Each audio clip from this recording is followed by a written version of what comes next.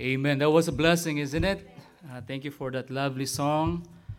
Once again, heartwarming, soul stirring, and thanks be to God that Sister Angie has the gift in singing it in our language. And thanks be to God, it's also transliterated into English. So our young people here can very much understand what the song is all about. And truly, God never changes, isn't it? His love is as deep, as wonderful as it has ever been since from eternity past. The Bible says that God has loved us with an everlasting kind of love, as he said in Jeremiah chapter 31, verse 3. And I know it's the love of Christ that, give us the desire to be here this afternoon. And thank you for your presence. Thank you for being here for our second service. And for those who are also in tune in their own homes, wherever you are, welcome to our second service. And we will continue our series of studies in the life of Christ as we look at the book of Matthew. And I was praying and contemplating of speaking about the triumphant entry of Christ found in Matthew chapter 21 today. But then I found out that next week is the traditional Palm Sunday triumphant entry. So I was looking at our series of studies from between now and next week, if I could be able to make a preparation, a background before we have our Good Friday service. So I'd like to speak about the Lord Jesus Christ getting ready for the cross, the things that had transpired before his crucifixion.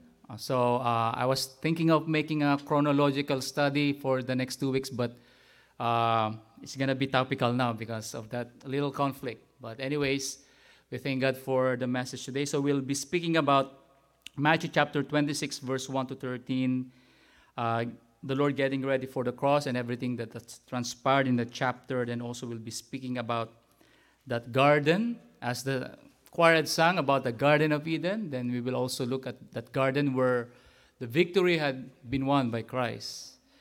And next Sunday, we will go back to Matthew 21. We'll speak about the triumphant entry of Christ in Jerusalem, and also we'll talk about the 2 trials that had transpired before his crucifixion. So then our men can be able to preach that Friday. Looking forward to that. The Good Friday messages, the 7 last utterances of Christ. But my main desire and goal is to lift up the name of Jesus because he is worthy to be praised, especially this time of the year. We were talking with the other folks, like because of this COVID-19 pandemic, does our people still observe the Mahal na Araw with all its rituals, di ba? And man-made traditions of sacraments and their oaths and panatas of sacrificing themselves in some way to earn the forgiveness of God. So I don't really know. Maybe we'll find out in the next coming days. But I'd like to invite you, if you have your Bibles with you, to stand with me and we will read Matthew chapter 26, verse 1 to 13.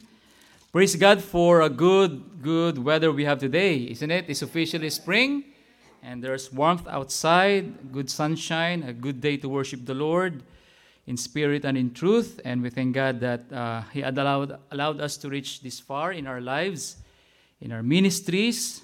And we'll be reading chapter 26, verses 1 to 13. Then also we'll be reading chapter 26, the same chapter, verses 36 to 45. All right? So we'll have a lot of reading from God's Word. And let's read this with understanding. I know that the Lord will already bless us as we read God's holy Word, as we look back what had happened to our Savior 2,000 years ago through the pages of the Bible. So if you're there, say amen. Okay, let's read it all together. Begin. And it came to pass, when Jesus had finished all these sayings, he said unto his disciples, You know that after 2 days is the feast of the Passover, and the Son of Man is betrayed to be crucified. Then assembled together the chief priests and scribes and the elders of the people unto the palace of the high priest, who was called Caiaphas. and consulted that they might take Jesus by subtlety and kill him. But they said, "Not on the feast day, lest there be an uproar among the people." Now when Jesus was in Bethany, in the house of Simon the leper, there came unto him a woman having an alabaster box of very precious ointment, and poured it on his head as he sat at meat. But when his disciples saw it, they had indignation, saying, "To what purpose is this waste? For this ointment might have been sold for much and given to the poor." When Jesus understood it, he said unto them, "Why trouble ye the woman? For she had wrought a good work upon me. For ye have the poor always with you, but me ye have not always. For in that she had poured this ointment on my body, she did it for my burial. Verily I say unto you, wheresoever this gospel shall be preached in the whole world, there shall also this, that this woman had done, be told for a memorial of her." Then we'll quickly go to verses 36 to 46 of Matthew chapter 26. Let's begin reading. "Then cometh Jesus with them unto a place called Gethsemane, and said unto the disciples, Sit ye here, while I go and pray yonder. And he took with him Peter and the two sons of Zebedee, and began to be sorrowful and very heavy. Then said he unto them, My soul is exceeding sorrowful, even unto death. Tarry ye here, and watch with me. And he went a little farther, and fell on his face, and prayed, saying, O my Father, if it be possible, let this cup pass from me. Nevertheless, not as I will, but as thou wilt. And he cometh unto the disciples, and findeth them asleep, and saith unto Peter, What, could ye not watch with me 1 hour? Watch and pray, that ye enter not into temptation. The spirit indeed is willing, but the flesh is weak. He went away again the second time, and prayed, saying, O my Father, if this cup may not pass away from me, except I drink it, thy will be done. And he came and found them asleep again, for their eyes were heavy. And he left them, and went away again, and prayed the third time, saying the same words. Then cometh he to his disciples, and saith unto them, Sleep on now, and take your rest. Behold, the hour is at hand, and the Son of Man is betrayed into the hands of sinners. Rise, let us be going. Behold, he is at hand that doth betray me. May the Lord bless the reading of his word. Thank you for your patience. Let's have a word of prayer. Father God in heaven, we thank you, Lord, for these wonderful scriptures.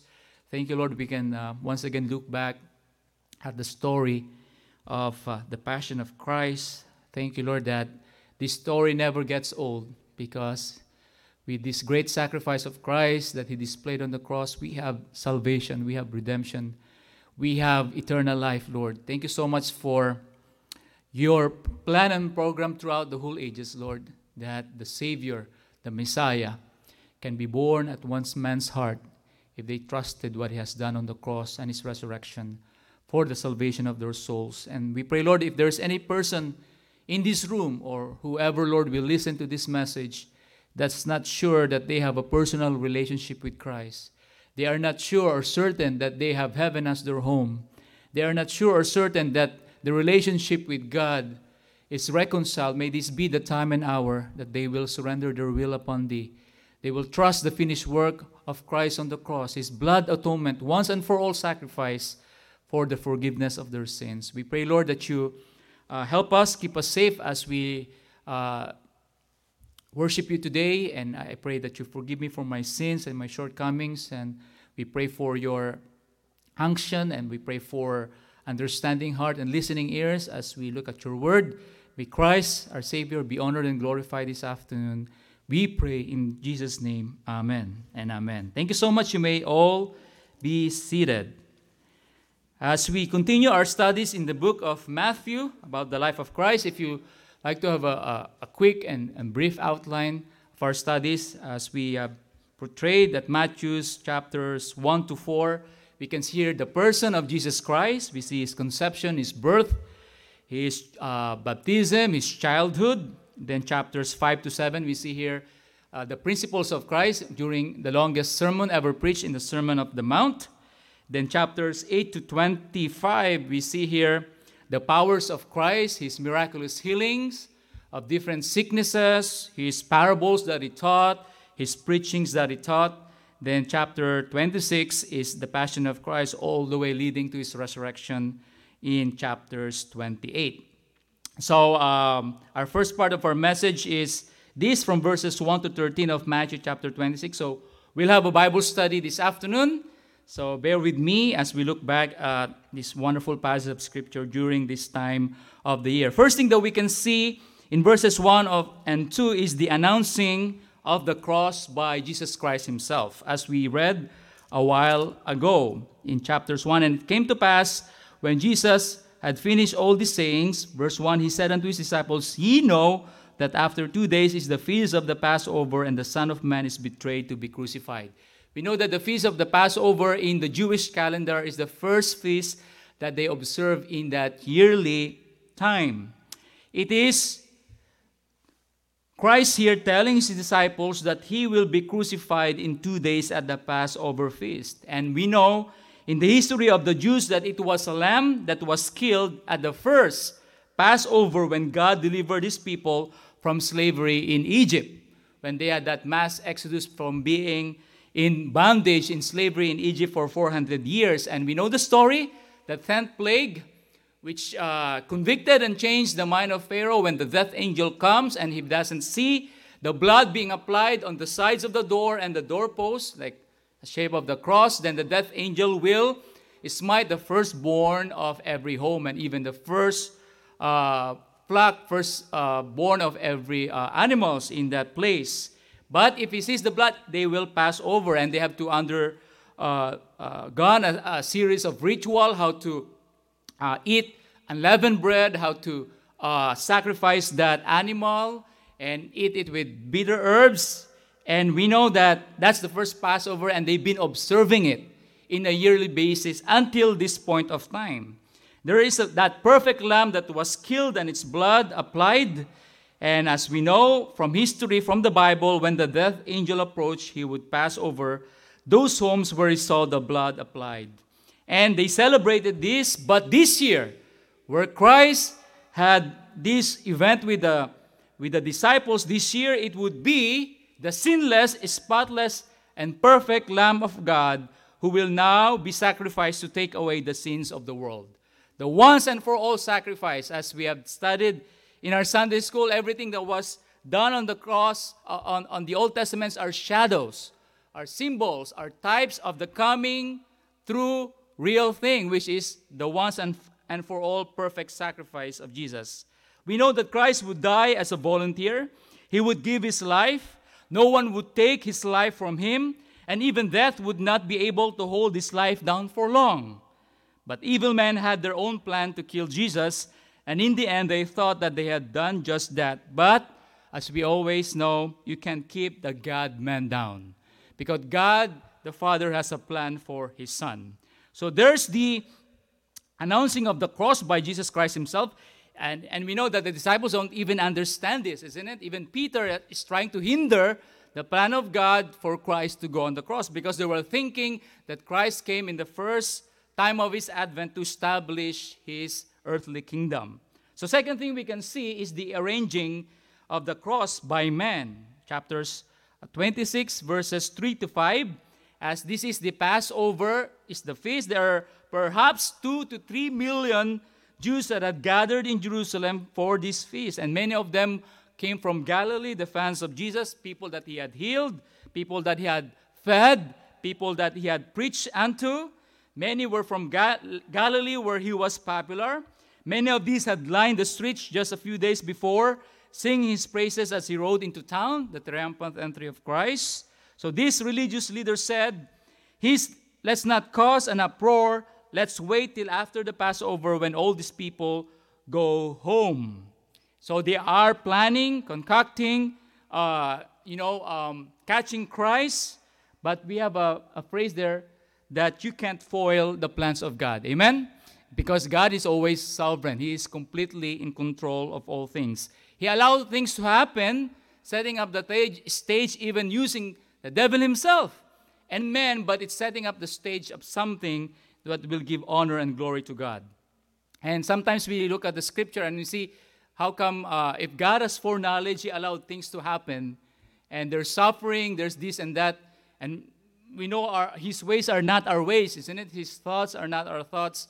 But ultimately, we can rest to this truth that everything that happened in this world will ultimately give glory and honor to God. And people will just bow their hearts and their knees before God and will confess Jesus Christ is truly Lord.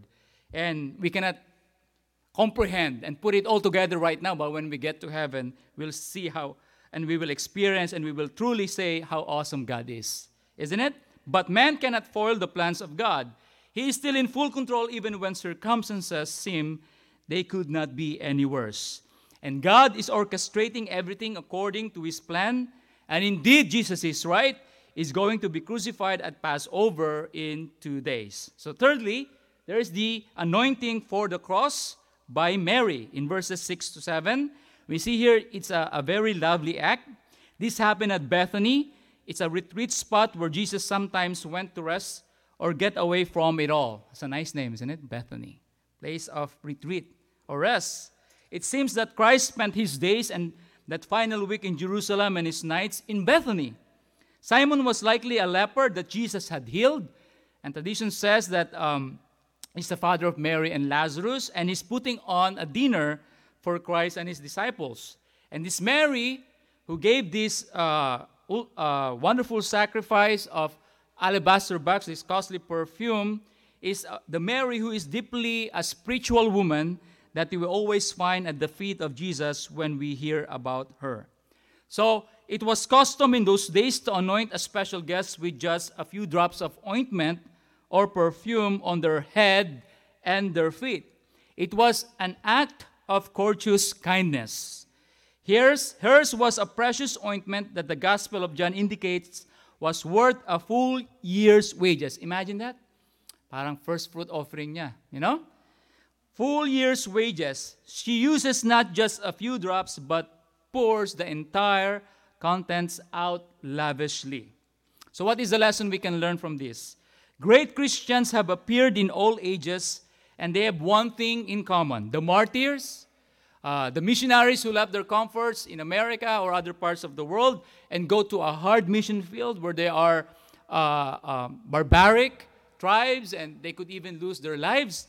Everybody who had sacrificed so much for the Christ, these are called Christians, great Christians.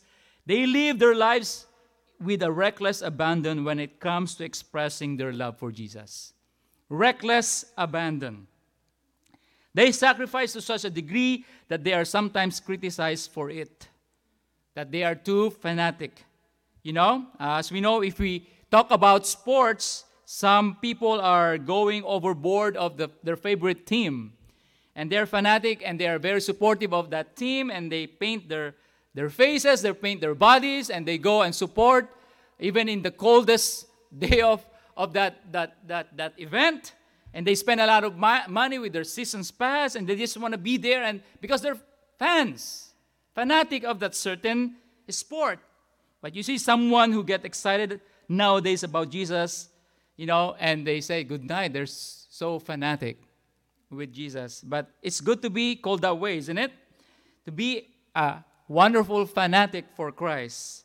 So here is a person who is giving a lovely act, sacrificing a great deal for Jesus Christ. Then verses 8 to 9, there is a lowly attack because what happened? As we read the story, that the disciples were struck with the indignation of these ways. This sounds more like something that the Pharisees who hate Jesus Christ would usually say, but look at this, it was His own disciples, the ones who were supposed to love Him supremely.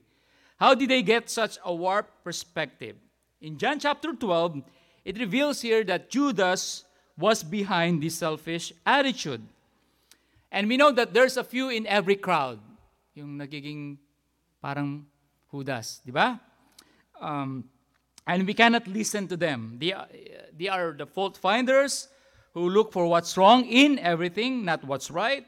They are what we call the chief critics and feel it is their calling to throw cold water on the fires of others. Sad, isn't it? At the heart of their problem is the fact that they don't want to get serious about serving Jesus, and they don't want you to be either. They never intend to give their very best to Jesus, and they don't want you to do it either because it makes them feel badly about themselves and it put them under conviction. May mga ganitong klaseng, sometimes mga Kristiyano, who has this selfish attitude. They called Mary's sacrifice a waste. It is a total waste. That's how the world looks at it, at a Christian, a faithful Christian, when we give our offerings, when we give our tithes, when we go to church, when we give our time, talent, and treasure to the Lord. Sometimes they think it's a waste. Sometimes that's how they feel about us when we get up on their sleep during Sunday morning and go to church. They said, what a waste. But the real truth is that whatsoever is not done for Christ is the real waste. Isn't it? Whatsoever is not done for Christ is the real waste. We have a song, only one life, so soon it will pass. Only what's done for Christ is the one that will last, isn't it? But that's not done. What's not done for Christ is the real waste. I mean, you could make $1 million if you could. That's a blessing, isn't it? But if you live for yourself, for your house, your cars, your boats and RVs, your life will be a waste. You can find fame and fortune or go to school and get more degrees than a thermometer, but if you don't live for Christ, then your life will be a waste. Yes, you can have probably that fun or sense of accomplishment, but when it comes to a spiritual, measurement by God, then it's a waste, isn't it? Because those things will fade away. Those things will be eaten by rust and mold, and they will conquer, and we cannot bring them when we die to get to heaven. But what is done for Christ in the right motive with love for His glory will remain. So what you're doing right now is an eternal investment. Amen? You're investing in your soul, in your spirit, in your relationship with God. So look at this. The disciples says it's a waste, but look, Christ rebuked them. Christ rebuked them because it is interesting in this passage of Scripture that Jesus later calls Judas the son of perdition because the word perdition could be literally rendered waste. The man who is calling this act of worship by Mary a waste is named by Jesus as the son of waste because he wasted the opportunity to really know God, to really know Christ, because he went through the motion and everything, and at the end, he betrayed the Lord, isn't it? In verse 9, Judas says, we could have given this money to the poor. That's a good front, isn't it? Now, we know he's the treasurer of the group. He has the bag of money, as the Bible says in John 12:6. If you turn there, John 12:6, the Scripture says, this he said, that this was a waste, not that he cared for the poor, but because he was a thief and had the bag and bare what was put therein. So, nangungupit siya, no? Sa offering ng mga disciples, Then in John chapter 12, verse 14 to 16, we know that Judas betrayed the Lord for 30 pieces of silver and may have been equivalent of what we call right now $20 in our colloquial term. $20. It was the price of a slave. 30 pieces of silver. Judas, look at this, has been in hell for about 2,000 years now. For about $1 per century. Isn't it? $20. $1 per century. Some say this wage was more like a few months' wages, but clearly even so, it proved not to be worth it, even for lost Judas, who in the next chapter gives it back to the chief priest. In chapter 27, gave it back to him, and, he hung himself. Went out and hung himself. So this lowly attack from the disciples then, especially to Judas, is repulsive. But look at this loving approval from the Lord, from verses 10 to 13 of Matthew 26, we read a while ago. It says there, when Jesus understood it, he said unto them, why trouble ye the woman?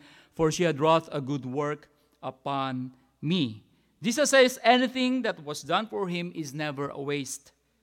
And we know there's a lot of ways in today's world to waste time and money. But when it comes to giving time or treasure to God, it's nothing but a good investment. Praise be to God to that, isn't it? And when we set our affection on things above, not just on the things on the earth, when God allows us to serve Him and to live for Him by His grace. Somebody says grace is like this. Grace is God's goodness and kindness toward us without regard to our worth, value, or efforts, and in spite of what we deserve. Aren't you glad for the grace of God in our lives? Grace is God's goodness and kindness toward us without regard to our worth, value, or efforts, and in spite of what we deserve. In every history of man, it's the only one thing we can all agree that saves any man, the grace of God, isn't it? That undeserved favor, unmerited love, the kindness of God towards us without our worth, our value, or efforts. That's why we can only get to heaven by the grace of God. And we thank God for that. So this loving approval of the Lord was expressed to Mary. And we see here that there's a great commendation, wheresoever this gospel in verse 13 shall be preached in the whole world, there's also this, that this woman had done, be told for a memorial of her. Isn't it? That's really amazing. How did Mary have such an insight?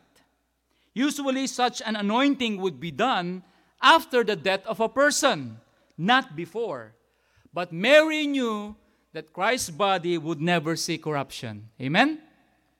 Because he knew he's always at the feet of Christ, listening to his teachings, that there is that moment, the event of the resurrection. She spent her time at the feet of Jesus.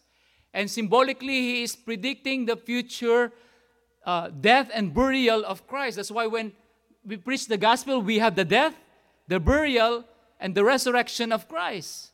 Because, look at this woman, Mary did. He was predicting, having this truth that Christ, yes, he will die, but his flesh will never see corruption. So whenever we see we preach the gospel in this dispensation, we always say the death, burial, and resurrection of the Lord. So what's the lesson here? Don't be afraid to go overboard for Jesus, just as Mary did. It should be a privilege to be called a fanatic for the Lord. What we do for Jesus, what we give to God, these are things that are of eternal value. Amen? And then we look, and verses 14, Judas Iscariot betrays Jesus from verses 14 all the way to 16. Then verse 17 all the way to 30. We see here the Last Supper of Christ with the disciples. Then verses 31 all the way to 35. We see here the denial of Peter foretold. Then we'll go now to the message. Main message as a two-part. Now we see Jesus in the Garden of Gethsemane. So we will look at some palms in the Garden of Gethsemane. So just outside Jerusalem was a little garden, the Garden of Gethsemane, because this garden spot is on the western slope of the Mount of Olives where Jesus frequently went. The temple lay directly opposite it across the Kidron Valley. It was the place of Christ's agonizing prayer, Judas' betrayal, and Christ's arrest. And we once again had the privilege enough, if Sister Judith remembers this, we were in that garden. And we had a little tour how they make olives, because Gethsemane means oil pressed. And we saw those trees there, and the olives that you can see and pick, and the leaves, and it's a nice garden, and it's kind of big, and you can even go all the way in a deeper part of that garden. So Jerusalem has always been a very crowded city.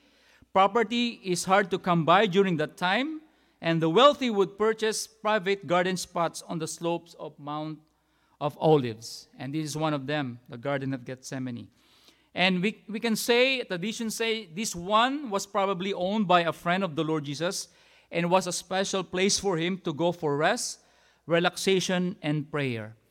And the lesson here is I hope that every one of us have that special place also in our lives as a Christian to get alone with God. A place of prayer, rest, and relaxation. We can just, maybe a part of your homes.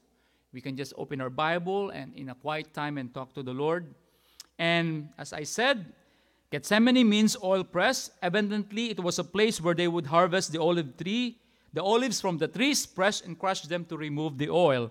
This is significant because Jesus was about to be crushed and pressed, so the oil of salvation could flow freely to the world. Amen? The oil of salvation. Sounds so good. This side of heaven, we may never understand what Jesus went through that night in that garden. Our vocabulary would go bankrupt to try to express the depth of that experience. It was that Jesus surrendered to go to the cross in that garden. Here, where the battle was already won by Christ in that garden. It was here in the garden that the victory of the cross was actually won. So let's approach this message for a few more minutes with some reverence, because we're on holy ground as we use our sanctified imaginations as we walk together into this garden. So several palms we'll notice along this path. First thing is the palm of sorrow. Look at verse 37 and 38 of Matthew chapter 26. It says there, and he took with him Peter and the two sons of Zebedee, James and John, all right, the three inner circle, three closest disciples to Christ, and began to be sorrowful and very heavy. Then said he unto them, verse 38, my soul is exceeding sorrowful, even unto death. Tarry ye here and watch with me.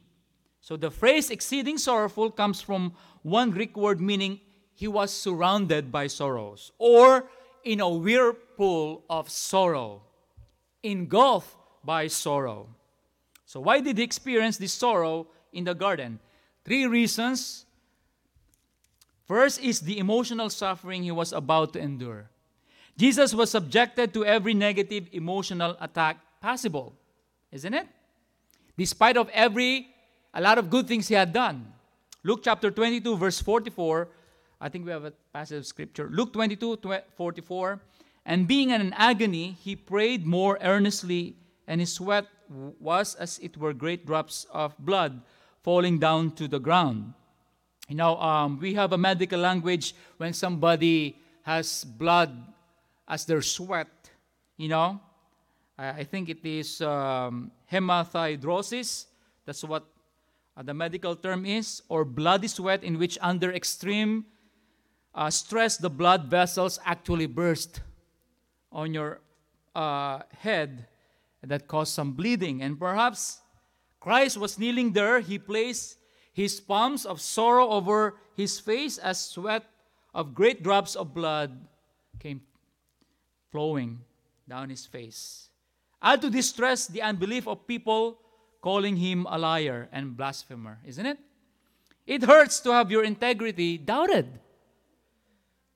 Sincerity being questioned with everything that he has done. So what are these things that allowed him to have this emotional suffering? Unbelief of people, calling him a liar, a lunatic, but thanks be to God, we call him Lord, amen? Either, people are saying that to Christ even right now, he's a liar, he's crazy, he's lunatic, but praise be to God, we can call him Lord, our Master, our Savior. Praise be to God by his grace. So, he was rejected of his own people that he loved, as the Bible says in John. He came unto his own, but his own received him not. As a nation, they rejected Christ as their Messiah. He was hated by the religious leaders of the day, people who are respected, but he was hated by them, and they plot to kill Christ. And sad to say, isn't it? We have that sad thing that's happening even right now, anti-Semitism, and they're blaming the Jews. They're the ones who really killed Jesus. But in a spiritual sense, it is our sins that nailed him to the cross. Amen? The sins of the whole world, either you're Jew or you're Gentile. Yes, it was the Roman government, legally speaking, that allowed his condemnation and the religious plot, his death, but in a spiritual sense, it is our sins that nailed him there. But praise be to God, it's also his love that kept him on the cross, instead of turning his back and escaping the agony. But he did it because he loved us, because there was no other way. So, the emotional suffering, unbelief of the people, rejection of the people, hatred of religious leaders. How about the betrayal of one of his disciples? Judas. Judas. Judas. No? Kaya walang nagpapangalang Judas sa kanilang anak. It's so traumatizing, no? Betrayal of Judas Iscariot, who walked with him for 3 years. He prayed with him. He was his treasurer, but he betrayed him with the price of the slave. Then, not just Judas, he was deserted by all the disciples, and we know that's coming while he was there in the garden.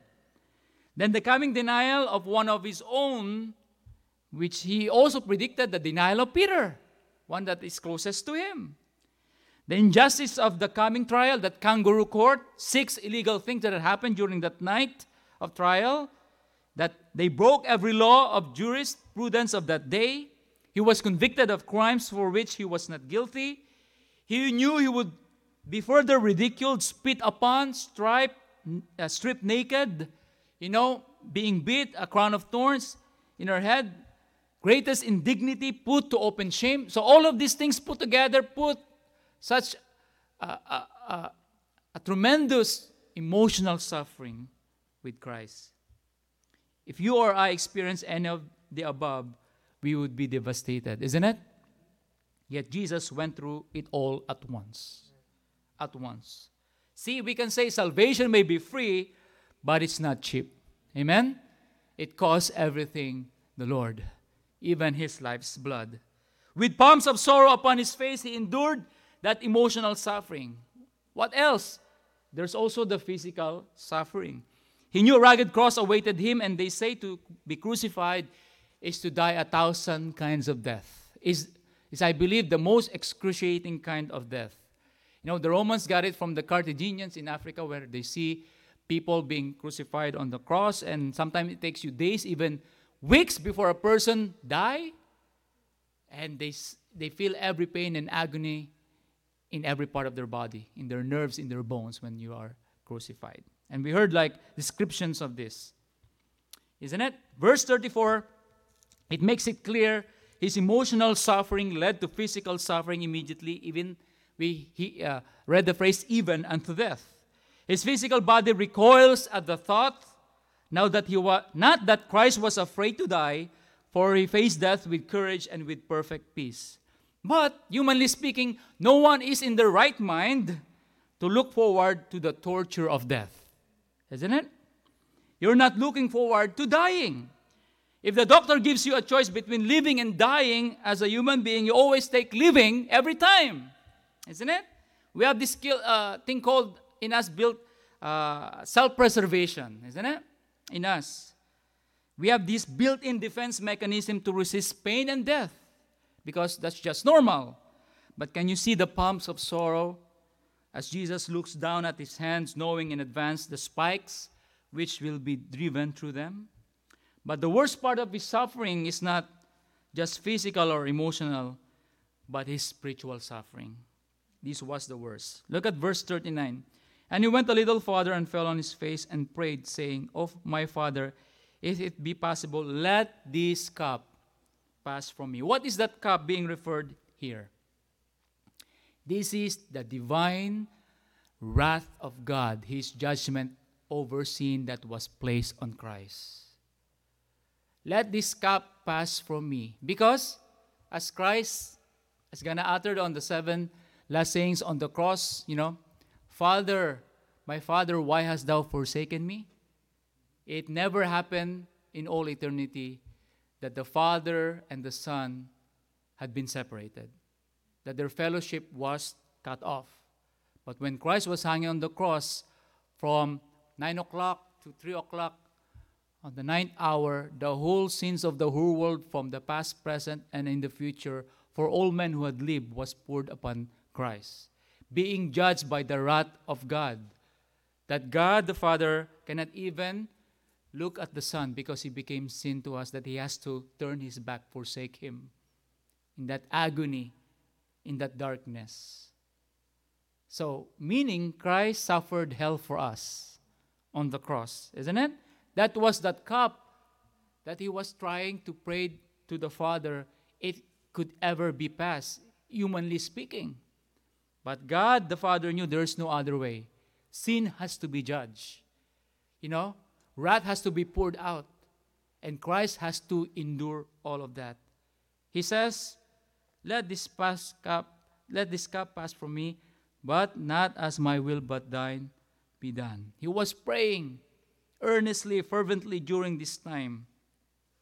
In that cup was much more than physical or emotional suffering, for in that cup was the sin of all humanity, accumulated sin of all the ages about to be laid upon the sinless, perfect Son of God. And we cannot even pretend to imagine the repugnance he must have felt at the thought of becoming our sin. Because all the way from all eternity, He's holy. He's just. He is righteous. Even for the past 33 and a half years in His earthly life, He obeyed all the law, fulfilled all the law, obeyed all the commandments. But right now, He's going to become sin for us. We can't imagine, isn't it? We cannot comprehend. To the point that His own Father could not look upon Him. That's why He would cry that cry, my God, why hast Thou forsaken me? The palm of sorrow. This cup that He has to endure. But secondly, we can see the palm of surrender. Verse 42, He went away again the second time and praying, O my Father, if this cup may not pass away from me, except I drink it. Now, His prayers are being concrete. He is like surrendering now His will to God. Except I drink it, Thy will be done. Thy will be done. Amen to that. In His humanity, He may have buried His face in palms of sorrow, but thank God He looked up with palms of surrender on that Garden of Gethsemane. Another garden to consider today, as the choir had sung this afternoon, the Garden of Eden. You see a great contrast here, a great difference. In the Garden of Eden,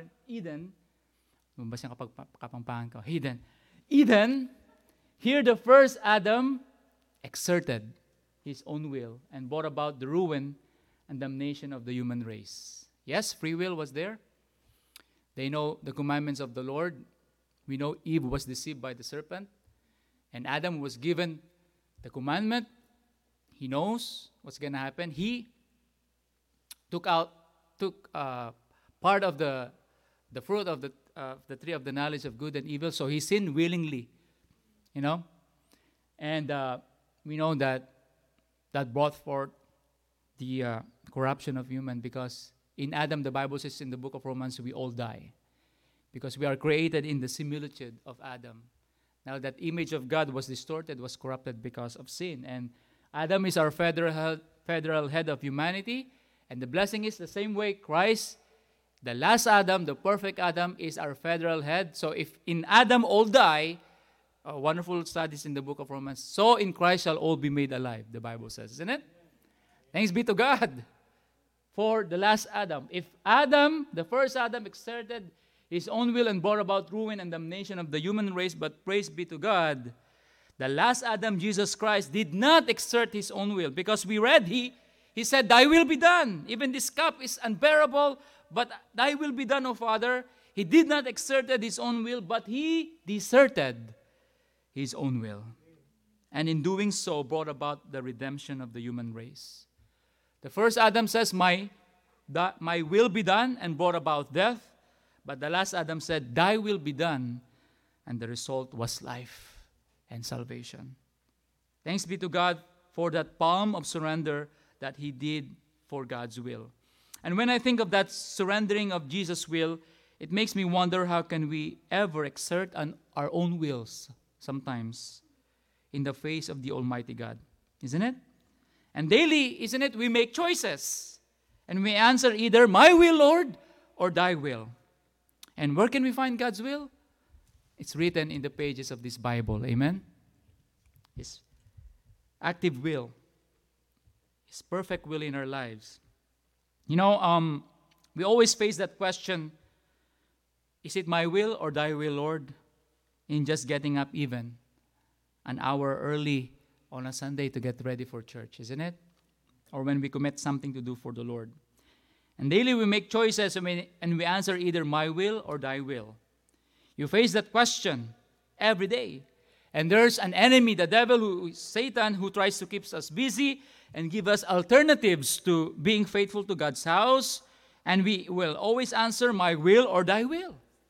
When we give our tithes and offering to the Lord, is it my will or thy will, Lord? When we serve Him or others, is it my will or thy will, Lord? When we witness to others, when we work with dignity, is it my will or thy will be done, Lord? And sadly, sometimes in Christianity nowadays, especially in America, we sing, I surrender all, isn't it? But sometimes it should be sung with honesty and be sung like this. Some to Jesus I surrender, some to Him I freely give. I will sometimes love and trust Him, in His presence sometimes live. Di ba? Yeah. He deserves better than that, isn't it? He deserves better than that. But look at Christ with complete and total palms of surrender. He willingly gave all. And so should we, by the grace of God. So we've seen His palms of sorrow, His palms of emotional suffering. We see that in the blood, sweat in His face, His physical suffering, the nails that will be driven in His hands and His feet, His spiritual suffering. When He was looking in that cup, He held in His palms, spiritually speaking. So that is the palms of surrender. But He said, thy will be done. Then lastly, and we'll end with this, His palm of submission in verse 50. After all these things, the Bible says, and Jesus said unto him, friend, wherefore art thou come? Then came they and laid their hands on Jesus and took Him. The palms of His enemies, those that were about to execute Him, came. And we see that in verses 51 to 56. Jesus knew that they were coming. He could probably feel the ground shake from the trampling of marching feet.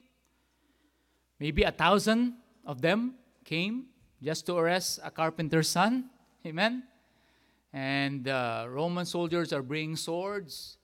And the Jewish people that came to that place are the Bible says, brought knives or clubs, because they're not allowed to have their swords with them.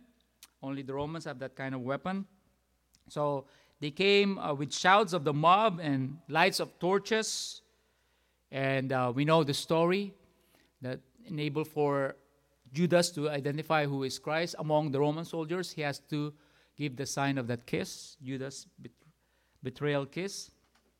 But we see here, after Christ prayed in that garden, after He said to the disciples, okay, now you can wake up, don't sleep anymore, because the hour is at hand.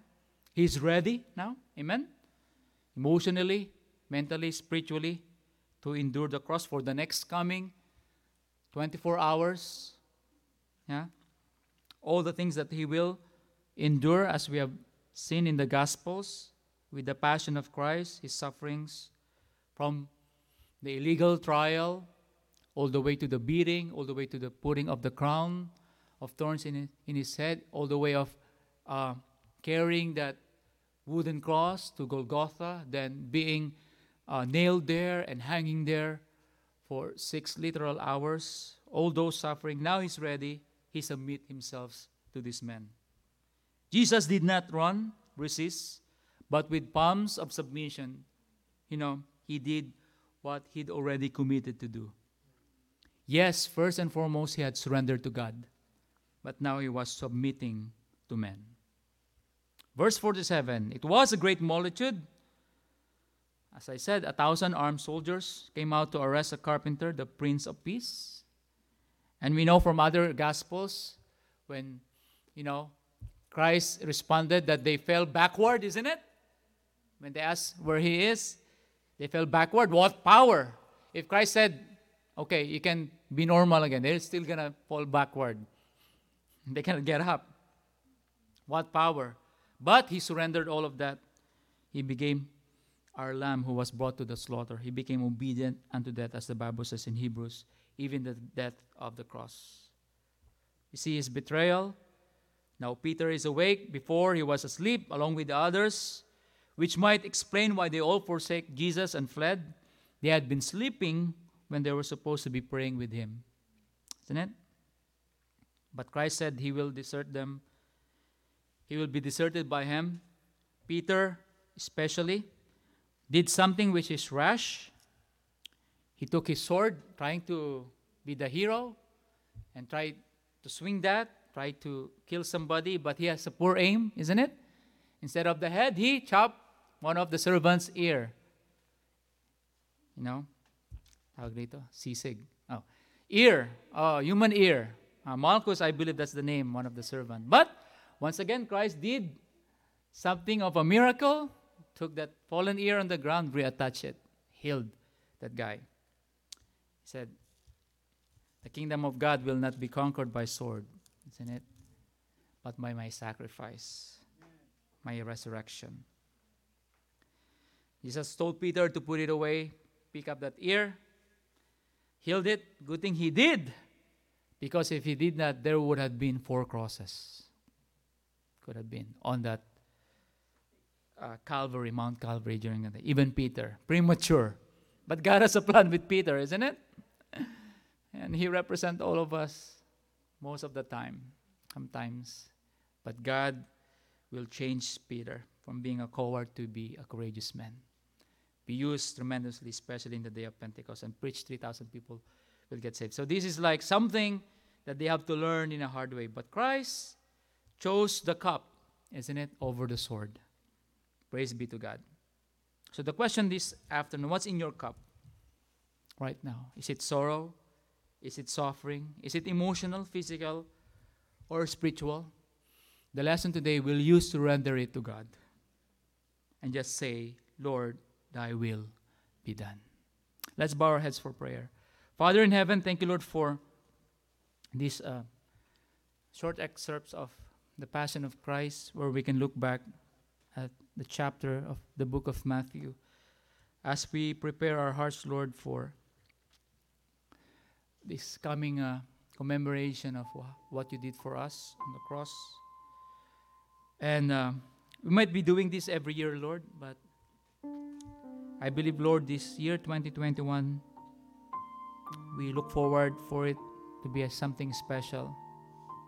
With everything that the world is experiencing right now, because of what this virus had impacted the world, that change. But thank you, Lord, that our greatest hope is not placed in our government or any institution in this world, or maybe a cure for something, but our greatest hope of our lives is always placed in the hands of Jesus, the Prince of Peace, the one that will make all things new, that will change everything. So right now we might be experiencing some tribulations, some suffering. We have this cup probably that we have our own burdens. And we have that song that only Thee, O Lord, that can fill our cup, our spiritual cup, because we realize that we have a need. All of us, we have a need, Lord. Either spiritual, emotional, physical, and we know, Lord, you know that need, and you're concerned with that need. So for Christians here, what's in your spiritual cup today? Some sorrow, some suffering, some anxieties. I ask you, please surrender it to God. Cast it upon Him. Burden and load of care. And ask Him for His guidance, for His strength. If you're here, it's God's will for you to be saved. His perfect will for every man.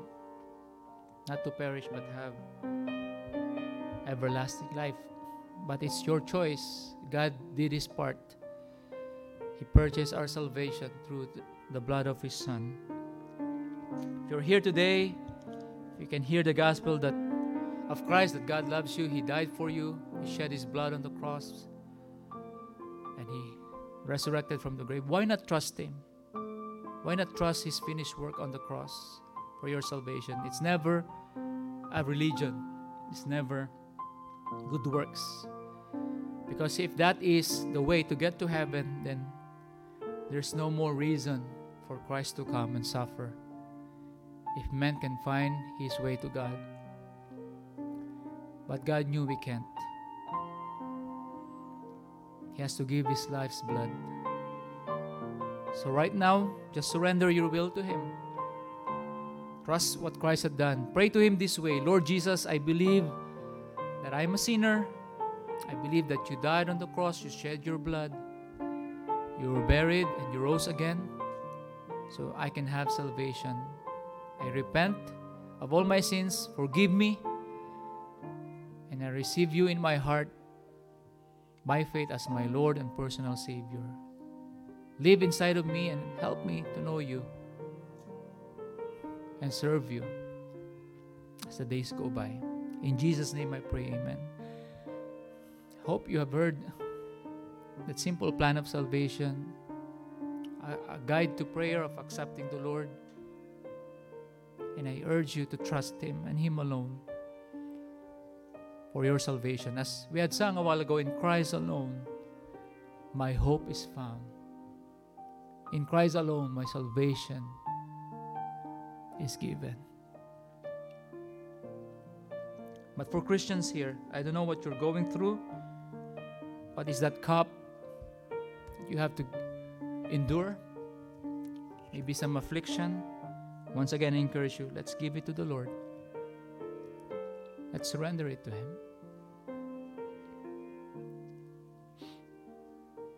Father God in heaven, as your people pray this time, you know what we need. Lord, thank you for the instruction, for the encouragement that what we invest in Jesus' work and his kingdom is never a waste, as the woman called Mary did for the sake of Christ, honoring him. Thank you, Lord, that in this life, even though we are experiencing some suffering, it is your plan and design, Lord, to strengthen our faith, to make us more dependent upon you, Lord. And you will give us the ample grace, sufficient grace, Lord, to endure it. And to come out of it, Lord, a better Christian. But we need your grace, Lord. We need your strength. We need your wisdom. Because if we just rely in our own understanding and strength, we know we will fail, we will get weak. That's why we need the Lord every hour. We need to constantly be reminded of your words, of your promises, of your assurance to us. We pray, Lord, to this world that we're living in. There's a lot of confusion. There's a lot of chaos happening as we are living in the latter end of the last days before your soon return for your church, for your bride. Help us, Lord, to be steadfast, though, unmovable, always abounding in the work of the Lord. For as much as we know that our labor is not in vain in the Lord, because the victory has already been won by Christ on the cross and his resurrection.